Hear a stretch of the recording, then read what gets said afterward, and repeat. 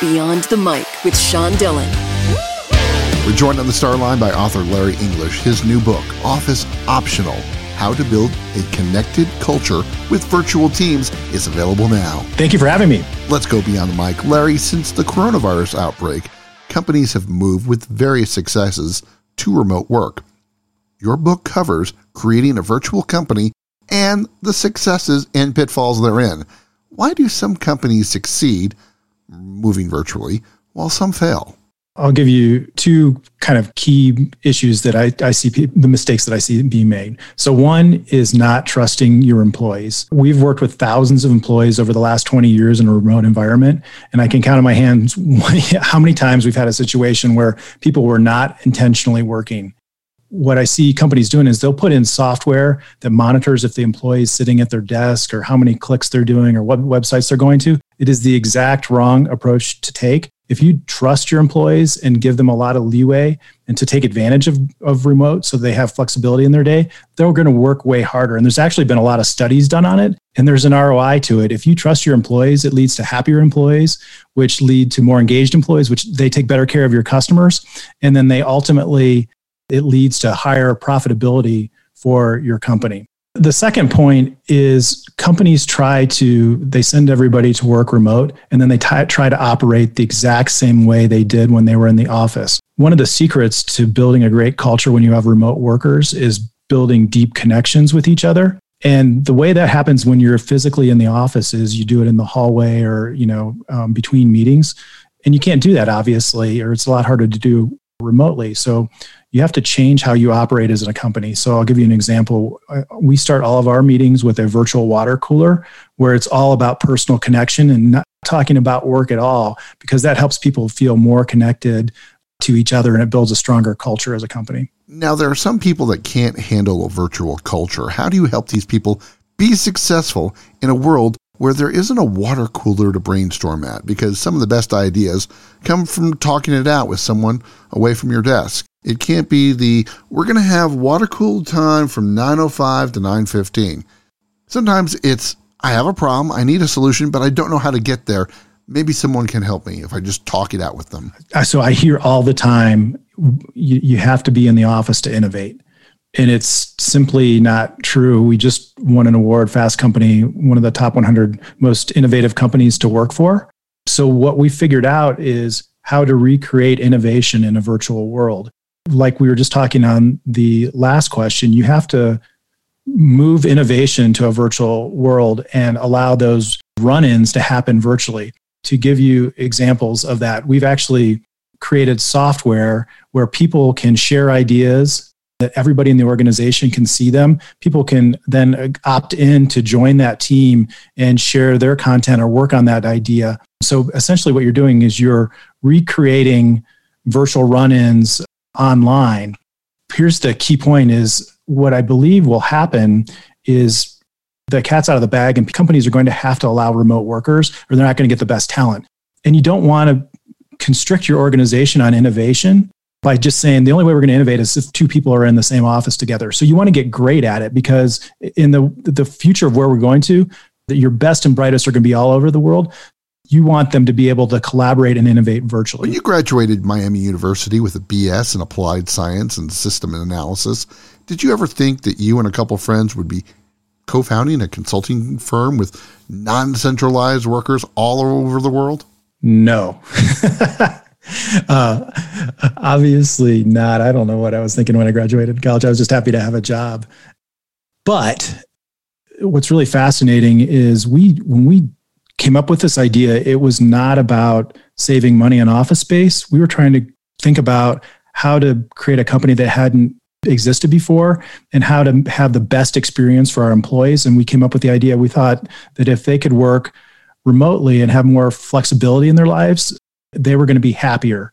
And that's what happened. And then we started to see the trends where the technology was getting better and better for people to collaborate. We started to see that companies were becoming more accepting of it. We thought 10 years out, this was the way that everybody was going to work. And then the pandemic happened and you saw 10 years of innovation happen in 3 months. And now everybody's kind of there. How have your 4 sons tackled the coronavirus quarantine? Well, 2 of the 4 have had it. 2 of them got it in college. And the first one this was right when coronavirus was happening, when it all came out, and a lot was not known. And so we were super scared and nervous for him, and we could not, we would go see him every day, but we'd sit 20 feet apart with masks on, and you couldn't hug him, and it was terrible. And then fast forward, the second kid went back to college this fall and got it right away, and he had to quarantine, and he was all with his buddies, and they were having fun, and we were much less scared. And so my third kid, I just dropped him off at college, and I'm certain he will get it, because the kids are not, it's really hard to tell these college kids, hey, don't talk to each other. And some of our employees have lost family members as a result of COVID. So it has been super hard. And so we've had to lean on each other. I'm so grateful that my kids are okay. I don't think there's any long-term implications of it. But I'm ready for a vaccine to come so that we can get back to normal. Trust is an important factor in remote work. You have to be able to trust your employees will get the work done while giving them the freedom to do it on their own time. How is trust so important for companies to succeed with remote work?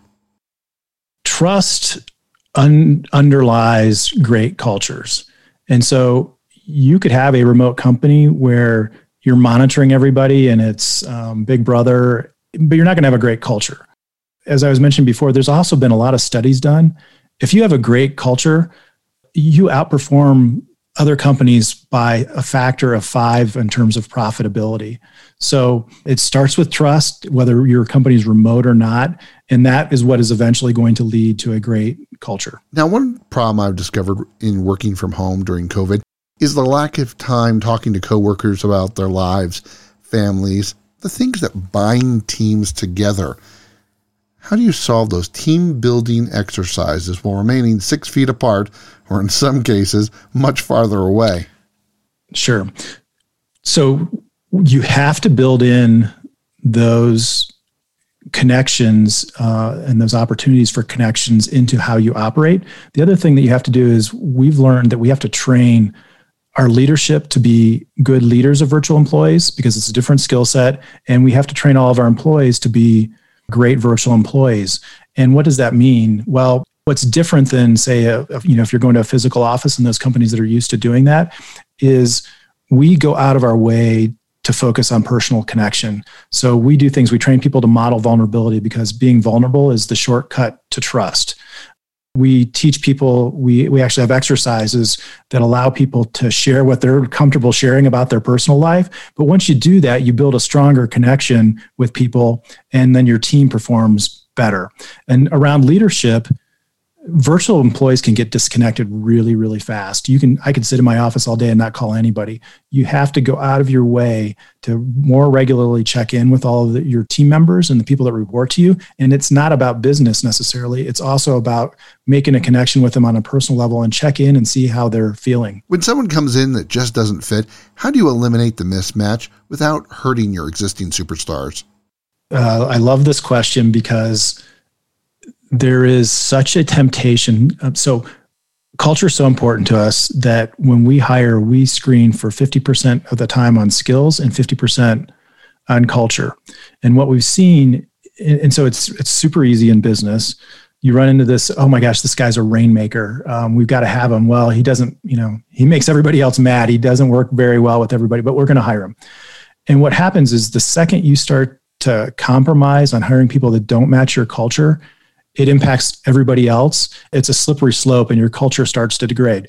Now, the real test, if you really value culture, is sticking to your guns and only hiring people that match your culture, because what's going to happen is you're actually going to grow slower because you can't find everybody that's a culture fit. Now, what do you do when you have someone who has a talent deficit but has a work ethic that overcomes that talent shortage?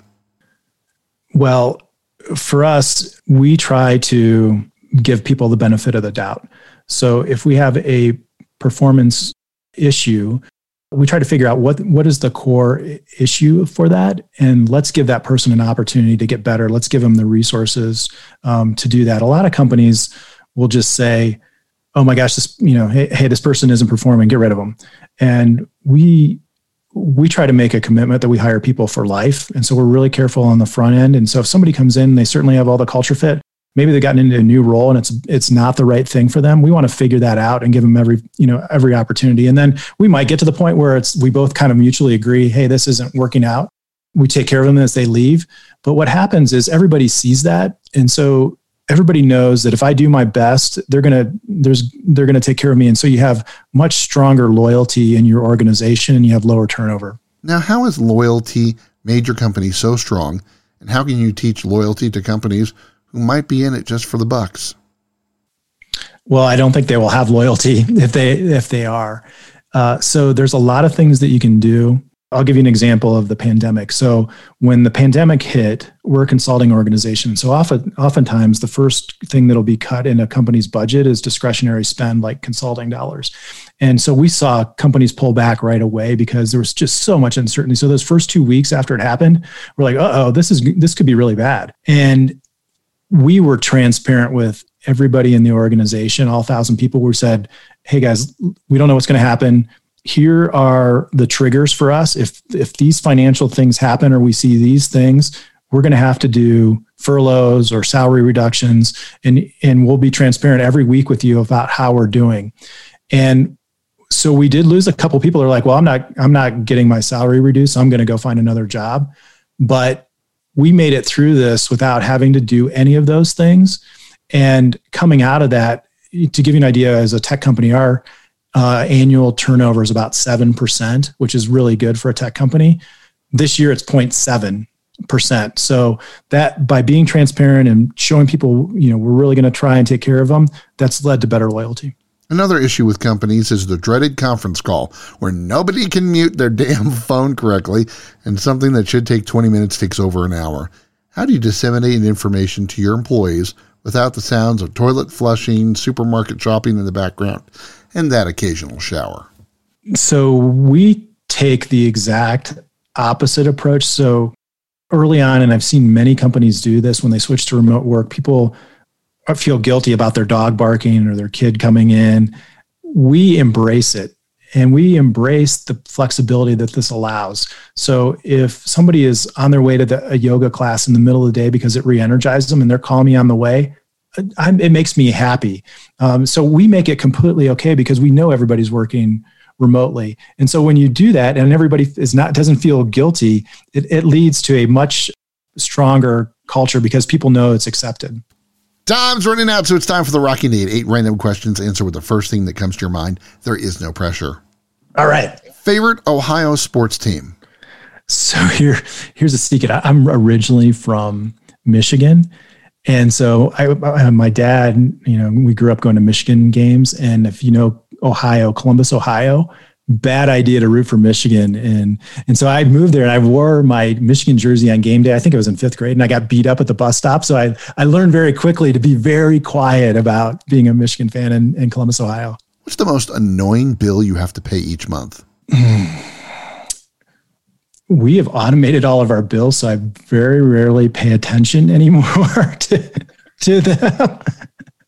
I don't like any bills. I don't like debt. So maybe it's the ones that are debt related. One of your company's traditions is to sneak embarrassing photos from high school or something that you just don't want everyone to see into company's meetings to loosen things up. What's the photo they use for you? They've used a lot. There's a lot of material there, but I had, there's one that I have like these really big glasses that are clearly out of date. And that's gotten a lot of mileage for them. Now you've backpacked all over the world. Where was the best and worst place in that trip? I get that question all the time. And there's so many places I loved. It's really hard to pick a best or favorite place. I'll give you a few. So we climbed Kilimanjaro and went on safari. We bungee jumped in New Zealand. We went trekking in Nepal. We went to the Running of the Bulls, the Tour de France. So we hit a lot of them, and they're all special to me. And the worst place, let me think about it. Well, I will tell you, I freaked out when we went to Africa because there was malaria, and mosquitoes everywhere. And my wife handled it much, much better than I did. I'm embarrassed to say. I know you like them. So what's the best Beatles song of all time? Ooh, wow. All you need is love. What's one thing you do that annoys your loving wife of many, many years to no end? How much time do we have? You got to pick one. The number one thing that I do that I've been really working hard on is to stop rolling my eyes. It's involuntary. She'll say something, I'll roll my eyes, and I don't even know I'm doing it. You're vice chairman of the board of the Mount Carmel Health System. What's the one challenge you see, other than COVID, in healthcare that we will be tackling in the next decade? Oh my gosh. You talk about an industry that is so ripe for disruption. It is going to be transformative. What's really interesting is, so they're a hospital or in the provider space, all the tech companies and all the companies that are outside of healthcare are like, hey, you guys haven't figured out how to reduce costs and fix quality of care. We're going to go do that for you because you can't seem to innovate on your own. And so I think you're going to see just all of these non-traditional players change how healthcare is delivered. But I'm optimistic because I think it's going to make it so much better how we provide care in the United States. When will the U.S. men's national soccer team get to a World Cup final? And will they do it in your lifetime? So Greg Berhalter was my neighbor before he accepted the job. And his son actually has been to my house. He's kicks the ball so hard he's broken blinds in my house. And I don't think I ever got compensated from Greg. I need to talk to him about that. In my lifetime, I think it's possible in my lifetime. I have two soccer players, and so I've seen 1 billion soccer games, and I didn't grow up playing soccer, so I have great appreciation for the game now. It's just it is gaining traction, but the other big sports are just so, big in the United States. That is such momentum it's hard to overcome. So maybe, I'm not 50-50 maybe. Larry, where can people find the book? The easiest way to find me is larryenglish.net, and then it is out on Amazon and Barnes & Noble for purchase. His favorite Beatles song is All You Need Is Love. Actually was beat up for wearing a Michigan jersey in Ohio. He wants you to read Office Optional, How to Build a Connected Culture with Virtual Teams. Author Larry English, thanks for taking the time to talk with me today. Super fun. Thank you for having me. And that, my friends, is Beyond the Mic.